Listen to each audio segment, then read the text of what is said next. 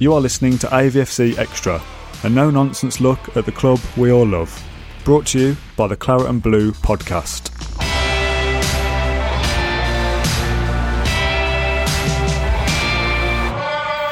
Hello and welcome to AVFC Extra, a little extra dose of Aston Villa into your podcast feed from the team at Claret and Blue. I'm James Rushton, and today we're diving deep into the topic of injuries, specifically the injury that occurred to Wesley, the former Aston Villa record signing, who was injured on New Year's Day with a serious knee injury that keeps him out to this day. We've got Ben Dinnery on the podcast today to dive in deeper to Wesley's injury and all injuries and some of the weirdest injuries he's heard, some of the weirdest ones he's seen at Aston Villa, and of course, what the worst injury a footballer can suffer is. So without any further ado, here's Ben. So hi Ben, how are you doing? How are you getting on? Yeah, all good, James, during these strange times. So yeah, it's great to have football back. Good to be busy again. Keeps me away from doing household chores and putting up shelves and painting, and so it's good to be back involved in day-to-day football. Well, I think for our listeners and viewers, you need to explain yourself. And I don't mean you're not going to be questioned here on anything you've committed, any dodgy things you said about Villa in the past. We have had an Everton fan on that who's actually questioned quite harshly about how he feels about Ross Barkley. But yeah, Ben, just for our viewers and listeners, who are you and what do you do? So I'm an injury data analyst, and I've ran the premierinjuries.com website now for a little over 10 years. And predominantly I look at the injury data around the Premier League, so looking at individuals, teams, return to play timelines, just looking, I think the site itself was born out of a need just to cut through all the hyperbole that's maybe reported in the press and to give people a real insight and understanding on return to play timelines and some of the things that may affect that. When our players are recovering and when they go through the various phases of rehabilitation. So we spoke about that a bit in our pre-record, right? We were speaking about the misconceptions. And before we get into the meat of the matter, we wanted to be talking about Wesley's injury because it's the biggest injury at Aston Villa at the moment. I wanted to go, what's the main misconception people have with injuries? Look, there's so many influencing factors when it comes to injuries. And just because a player does return to play doesn't necessarily mean that they're all 100% fit. And, on the flip side to that, it doesn't necessarily mean that if a player was to miss out, it doesn't mean that they're always injured. And then also you throw in, when we talk about a return to play, a return to a return to performance, three separate things. So somebody being on the training pitch doesn't necessarily mean, they're ready to engage in full contact team sports. And also return to play doesn't necessarily mean that they're going to hit the ground running. Particularly you touched upon Wesley. We're talking about a player who potentially, when he returns, that could be maybe 11, 12, 13 months down the line. It could take, a number of games or even certain weeks and or months even before we're starting to see any kind of the level of performance that he was sort of pre-injury. So, we all saw Wesley's injury on New Year's Day. It was really a grotesque highlight reel. At the time when I saw it, it didn't look innocuous, but you think he's getting up from that. There's no way. But you look at the picture, and I know most of our viewers and listeners would have seen the picture, but his picture is that he's knee bending under a stress challenge from Ben Mee. What type of injury would that have been then? Because we see knee ligament damage a lot, knee ligament. We don't see the detail of it. What type of injury would that have been? Yeah, so this is predominantly affects the anterior cruciate ligament. So when we talk about mechanism of injury, and that's obviously the tackle coming in from the side there, and the anterior cruciate ligament actually acts as a stabilizer of the knee joint. That attaches the femur, the thigh bone, to the shin, the tibia. And that keeps things sort of nice and tight in there.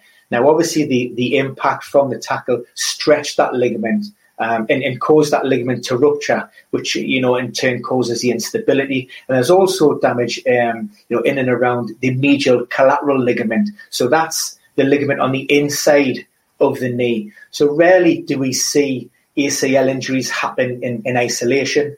There are always, more often than not, there are always, secondary complications and further damage in and around the joint. Like I say, that might be around the medial ligament, and also possibly that there's a good chance that there was damage in and around the cartilage as well. So I think you mentioned those three crucial letters, the ACL, right? I think we hear a lot about that. And is it the biggest, one of the scariest injuries you can have as a footballer? Do you think? I mean, you see the data. What is how common is this? What does it do? How common is it? Inherently over the course of your typical Premier League season, we could record anywhere in the region of maybe 8 to 15 reported injuries for those involved within the first team or considered first team players within the Premier League. And return to play strategies and return to performance, it's certainly a lot better than it was a few years ago. At one point it was probably considered career ending. That certainly isn't the case now. However, the research will tell us that players rarely who suffer any kind of serious long-term injury, they rarely come back and perform better than they did sort of pre-injury. So we would expect some kind of maybe effect on performance, and whether that's just a player, maybe we talk about the physical aspect of the injury. You rehab the ACL or you have reconstructive surgery, but also you've got the psychological aspect of the injury, and you talk about players who maybe need to adapt their style of play to maybe mitigate or minimise any risk, or they maybe they look to alter how they play the game. So there are a number of different facets in and around that injury, but I suppose a good example of a player who suffered quite a serious or significant setback in his time and he's flourishing at this moment is Tyrone Mings. I think it was back in 2015, maybe at his time in Bournemouth, suffered quite a serious setback, very similar to Wesley in terms of we know it was MCL and we know it was ACL, and you see how he's performing, in recent times. So there's still hope there, of course, but there are no guarantees. What do you think is the biggest? I know we've already spoke about misconceptions, but directly with the ACL, MCL, I think you do see it was like the metatarsal thing in 2002, and when Wayne Rooney had it, it was just this big shocking thing. But what is the biggest misconception you think the footballing watching public have about these type of injuries? Yeah, I mean, it goes from one extreme to the other. We can look at the likes of maybe Florian Lejeune at Newcastle. He suffered an ACL injury back, it may have been 2017, I think, give or take. Now, he returned to play within 120 days. So immediately, people see that and then they expect all players to return within that type of timeline. We've actually seen examples where players return to play slightly quicker than that. Roberto Baggio, towards the end of his career, managed to return to play within 88 days. So less than 3 months, and he was performing for Italy, on the international scene, which is, phenomenal and certainly unheard of. So people, like I say, see these sort of timelines. And when you see the likes of your Wesleys and your Tom Heatons, and it's going past 4 and 5 and 6 and 7 months, you're thinking, well, what's wrong? What's happening? Why aren't they back on the pitches? When the reality of the situation is an average return to play, inherently we're looking at maybe 9 to 12 months. Any return to play within a 9-month period, and there's a significant risk of re-injury or recurrence around the knee joint. So it's that understanding that there are different procedures, there are different recovery rates, players respond differently to treatment, and also in long-term injuries, very rarely is that road to recovery smooth. There are twists and turns along the way and setbacks, and players need to be sort of held back a little bit. So it's nothing to worry about in the grand scheme of things. But like I say, there are so many influencing factors that play a part in a player getting back out on the pitch. People don't necessarily, see that or maybe even fully understand or realise what's going on behind the scenes. So going back to the direct injury, at the moment of collision, what would have happened to those ligaments as one player's knee collides essentially with another? Yeah. It takes them out. So the ACL, like I say, will attach to the thigh bone and the top of the shin, and at a point of impact that stretches. So the thigh bone will actually move forward ahead of that shin bone. It will stretch and strain. And given what we know of Wesley, that's stretched to a point where the tissue and the fibre damage is such where it's almost a complete rupture, in the fact that it's snapped, gone, or certainly a large percentage of those fibres have been torn. And the only way really of progressing from that point is reconstructive surgery. So it's that side impact which is, it's distorted that structural and made that knee unstable. So I think the complications are worth speaking about, because there's a recovery process I think we'll touch on. But I remember yesterday, I don't want to date the podcast too much, but there was a quarterback who came back in the NFL, Alex Smith. He had to have 17 ligament surgeries, I believe. So there are a massive amount of complications that can occur from person to person. So when we saw people dating Wesley to come back in October, and now that's probably been postponed until 2021 at the earliest, there are plenty of complications that can happen with a ligament injury and the recovery, I guess.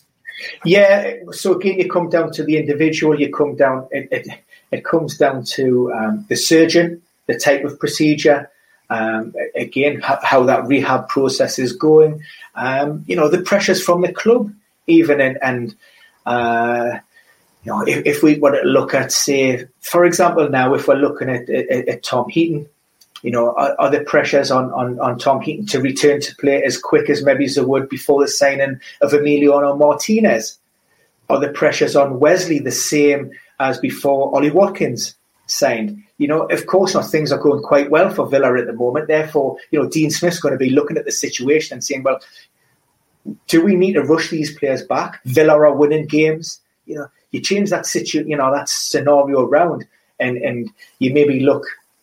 So earlier part of the year when Villa was struggling in and around that sort of relegation dogfight, and Dean Smith, had it been then, Dean Smith is saying, well, we need Tom Heaton back out. We need to push it.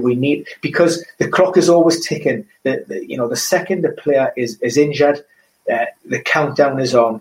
To get those players back on the pitch, and very rarely are players afforded the opportunity to go through a full, recovery and rehabilitation program.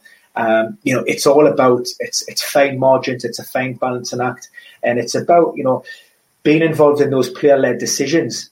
Determining and when it's, I suppose, safe to return to play, and when you consider all of those risk factors.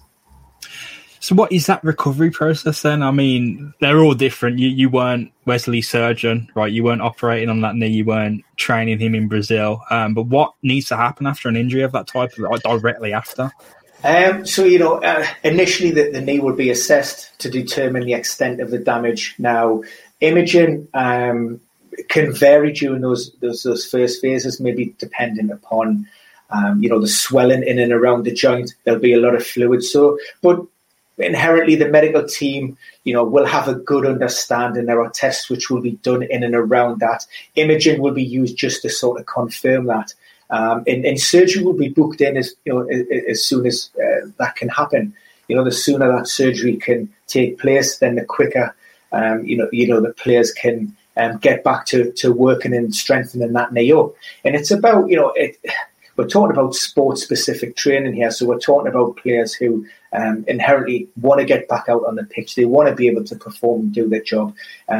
So it's running, it's sprinting, it's heading, it's quick changes in direction. It's about getting out there and being able to cope and tolerate the demands of the game. And also monitoring and managing that knee, making sure there's no reaction. If there's any swelling, that needs to be. They need to have a full range of motion within that knee to, like I say, inherently to be able for them to be able to go out and perform at the highest level and at the optimal performance levels.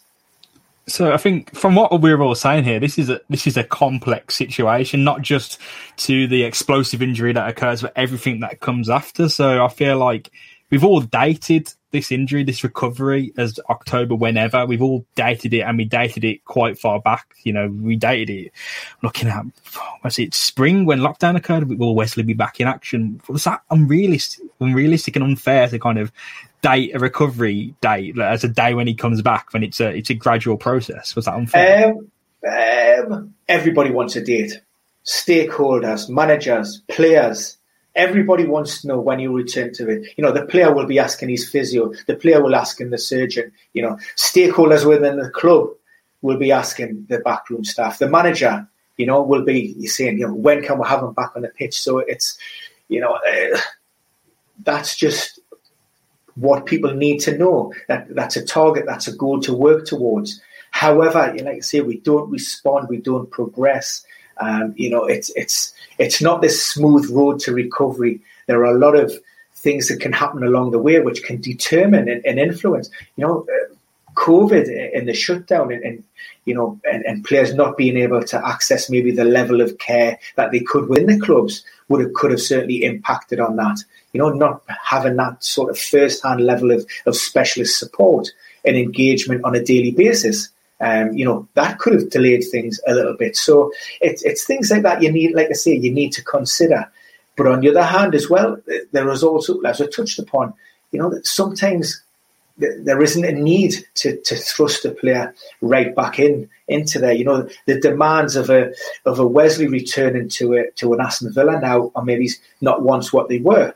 If you look at my hometown club in Newcastle, if Callum Wilson was to suffer a major setback, ACL injury, then the pressures on the likes of Steve Bruce to get him back would be inherently greater, because we don't really have another centre forward or striker who's able to maybe get the amount of goals that Callum Wilson can. So, like I say, that all of these play influencing factors in that, but inherently at the centre of all of this is the player.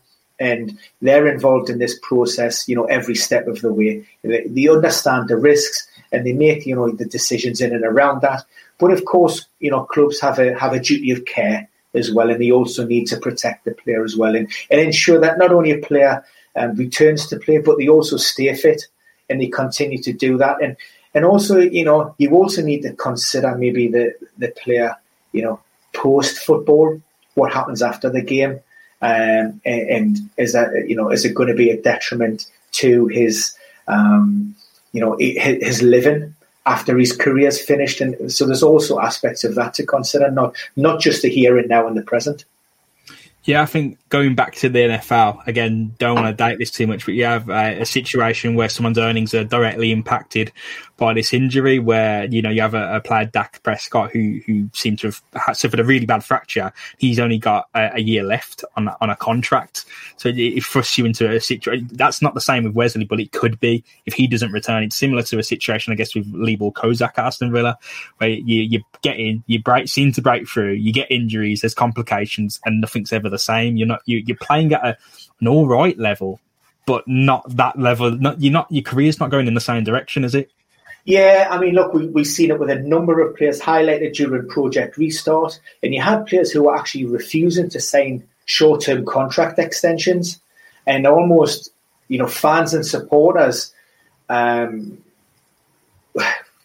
suppose rightly or wrongly, they held an opinion on those players, how they should give to the club. But, these are disposable assets, and the shoes on the other foot.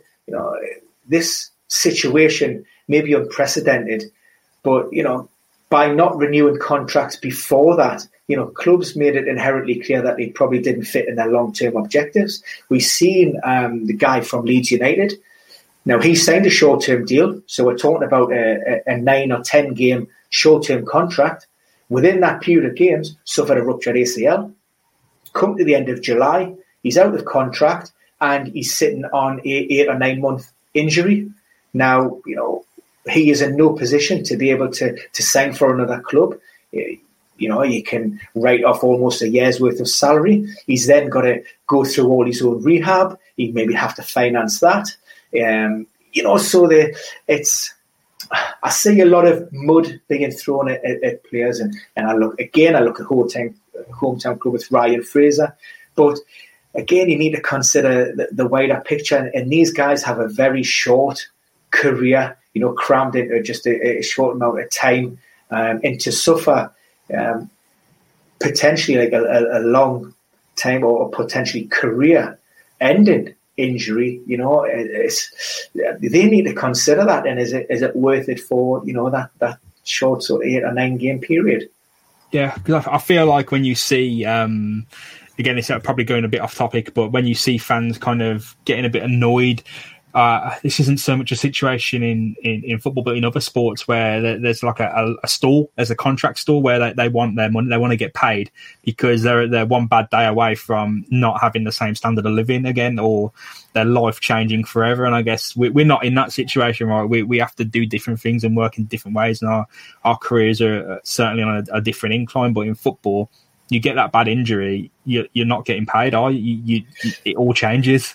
Yeah, I mean, look, football injuries are part and parcel of football. You know, it's a contact sport. They are going to happen, and there's no rhyme or reason to a lot of it. And like I say, yeah, you're only 90 minutes away from suffering an injury, then, and you may never ever play again.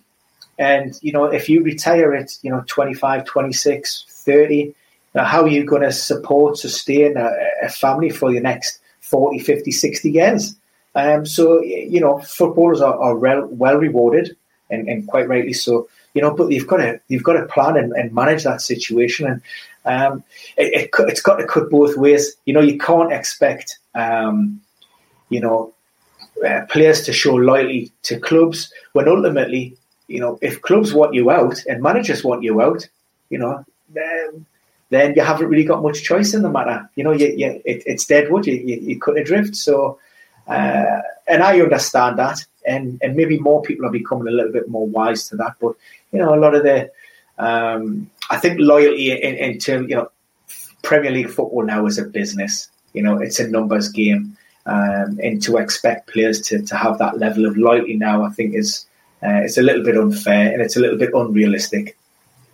Certainly plenty of the mental side to consider, I guess. So touching on what Wesley said himself, and this goes quite deeply into the psychological impacts. He said it to Brazilian TV, I didn't even want to know the severity of the injury. I was having a good time. I was scoring goals. I didn't want to know anything at the time. The doctor explained to me that I broke my ligaments. I kept crying every day, worried I would even play again, but my family supported me. So this is a situation, I guess, where, touching upon what you said before, that rehabilitation process, it's like, at a smaller extent, it's like me. I'm not crying every day, but I had an Achilles injury, which it does reoccur when I go for a run. If it's not on a gym machine, when I'm running on the road, you feel that twinge and it gets in your mind. You're like, I don't want to do that again. Like, and at a higher extent, that's players, right? You get back on that pitch, you feel a twinge in your knee, and that's in your head. Then that's like, you can't have that if you're a striker and you need that explosive burst of acceleration and speed to beat a man, or that strength to hold someone up. That might not be there. You might have a bit more on your plate when it comes to match day, right? Yeah, I mean, look, I go back to an injury that Aaron Ramsey suffered, the horrific leg break. I can't remember this precise date, but he was saying, you know, it probably took him 3 years just to be able to sort of go out on the pitch and actually feel confident and comfortable enough that his leg was able to tolerate the demands of the game, and he could, you know, completely focus on just playing football and knowing that whatever happened on that pitch, the leg was going to hold up. So that was in the back of his mind for sort of 2 to 3 years. And you probably see that with maybe the likes of the Jack Wilshers. You know, these days they're never maybe able to fulfill that level of potential maybe that once was, because they've had so many injury setbacks that, you know, it's subconsciously they're maybe altering the way they're playing the game. They're not maybe committing to the same tackles as much. They're maybe, you know, just pulling out, they're tweaking things. Whereas, you know, in the past, you know, it might have just been a little bit more free-flowing and natural. So there's certainly that aspect of it. Yeah, it plays a big part in players recovering from long-term injury. So, again, we've touched on something here, but what would the difference between a normal person going through a similar injury and someone like Wesley? Obviously, there's a difference in terms of the club and the money involved and the expectations. But I've known people in my life who've had a similar injury and now just playing five-a-side, and you're talking... That's it. That's years gone. Like, they can't perform, they can't play, they can't have fun, they can't do this, they can't do that. I think my cousin had a knee injury and it was pretty gruesome. And in football, it happens. You get over it eventually, you return, you might not be at the same level. But a normal person, it seems to be like it hits you and that's it.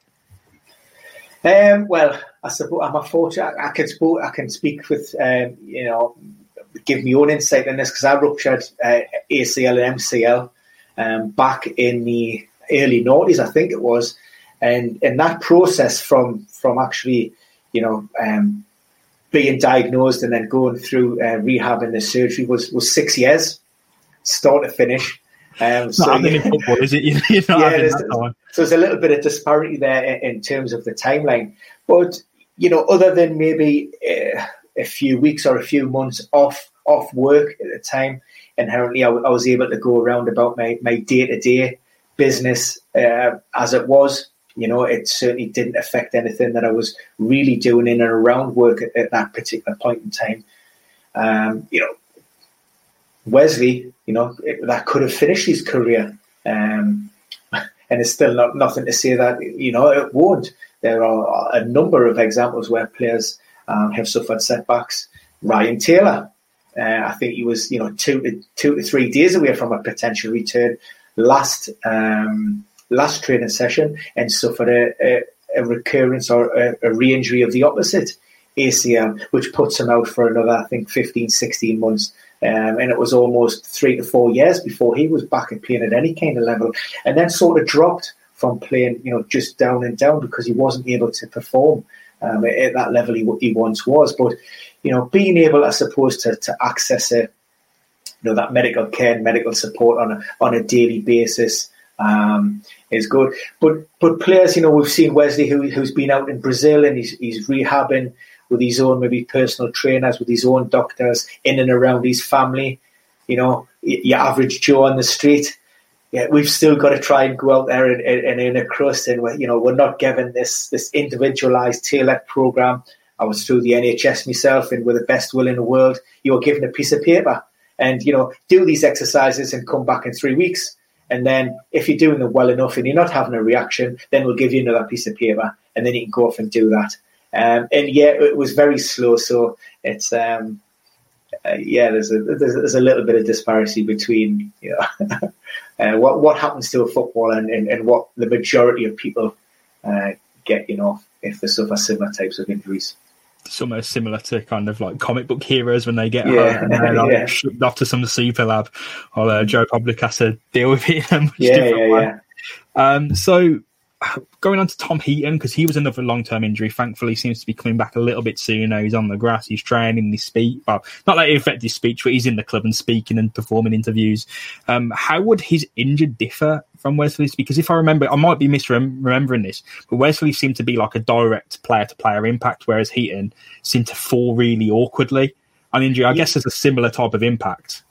Yeah, so I mean, when we talk about mechanism of injury, collision, tackle from an opponent is one of the most common, but also jumping and landing awkwardly, which happened with Tom Heaton.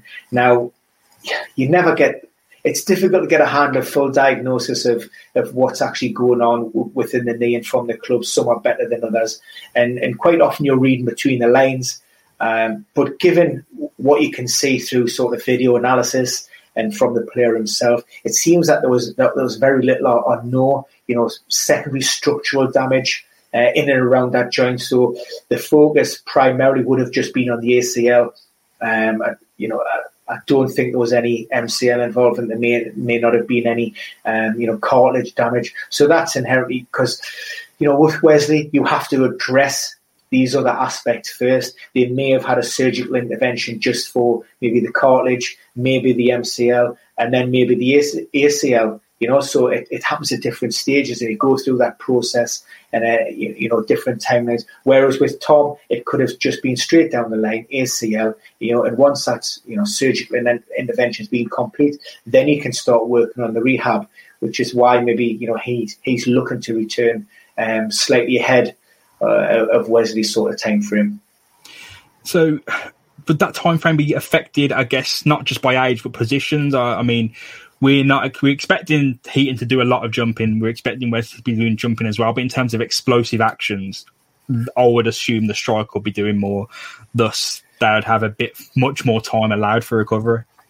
Goalkeeping situations, they're quite sort of involving quite intense bursts of energy quick changes. They may not be involved in the game for 70, 80, 85% of the game, but those 10 to 15%, those actions are quite high intense. So the demands on the body can be fairly extreme. But like I say, yes, when we're talking about goalkeepers, although I don't have the specific data to hand, but most of those ACL ruptures types injuries will be caused by, awkward landings, those taken off and single leg landings, which are putting that knee under additional stress. Certainly when we look at the data just in and around injuries, predominantly, there's a significant percentage of those will be outfield players. There's only a sort of small smattering of reported ACL injuries will relate to goalkeepers. I think there's only a couple that instantly sort of spring to mind. Tim Krul, when he was at Newcastle and now at Norwich, being one of those. So I guess I say quote unquote fun. We'll go on to some kind of miscellaneous questions to kind of wrap it up. I wanted to know, Ben, what's the strangest footballing injury you've heard of that's kept someone out for a while? Sticking with the Villa theme, I suppose. Again, back in I think it was maybe around about 2007-ish. We know where we're going with this. With the Darius Vassell one. So I don't know if that was the injury that you had to mind. He had a bit of a blood blister. I think it was under his big toe, and as opposed to maybe seeking medical guidance from the backroom staff down there, decided to take a drill to his toe to try and relieve that pressure, which subsequently got infected. So we've got that, which is not the best thing to do in hindsight. But I think we've seen was it Dave Besant maybe dropped a glass jar of salad cream, I think, on his toe. We've had Kieran Dyer, who's run into a pole on the training pitches and it suffered an eye injury that kept him out for a few games. So there's been a few during my time. I think Rio Ferdinand had one, suffered a muscle strain. I think was watching telly when he was putting his leg up, watching, and pulled a muscle. I don't know if it was his lower back or leg as well. So, the most innocuous of times. And so there have been a few.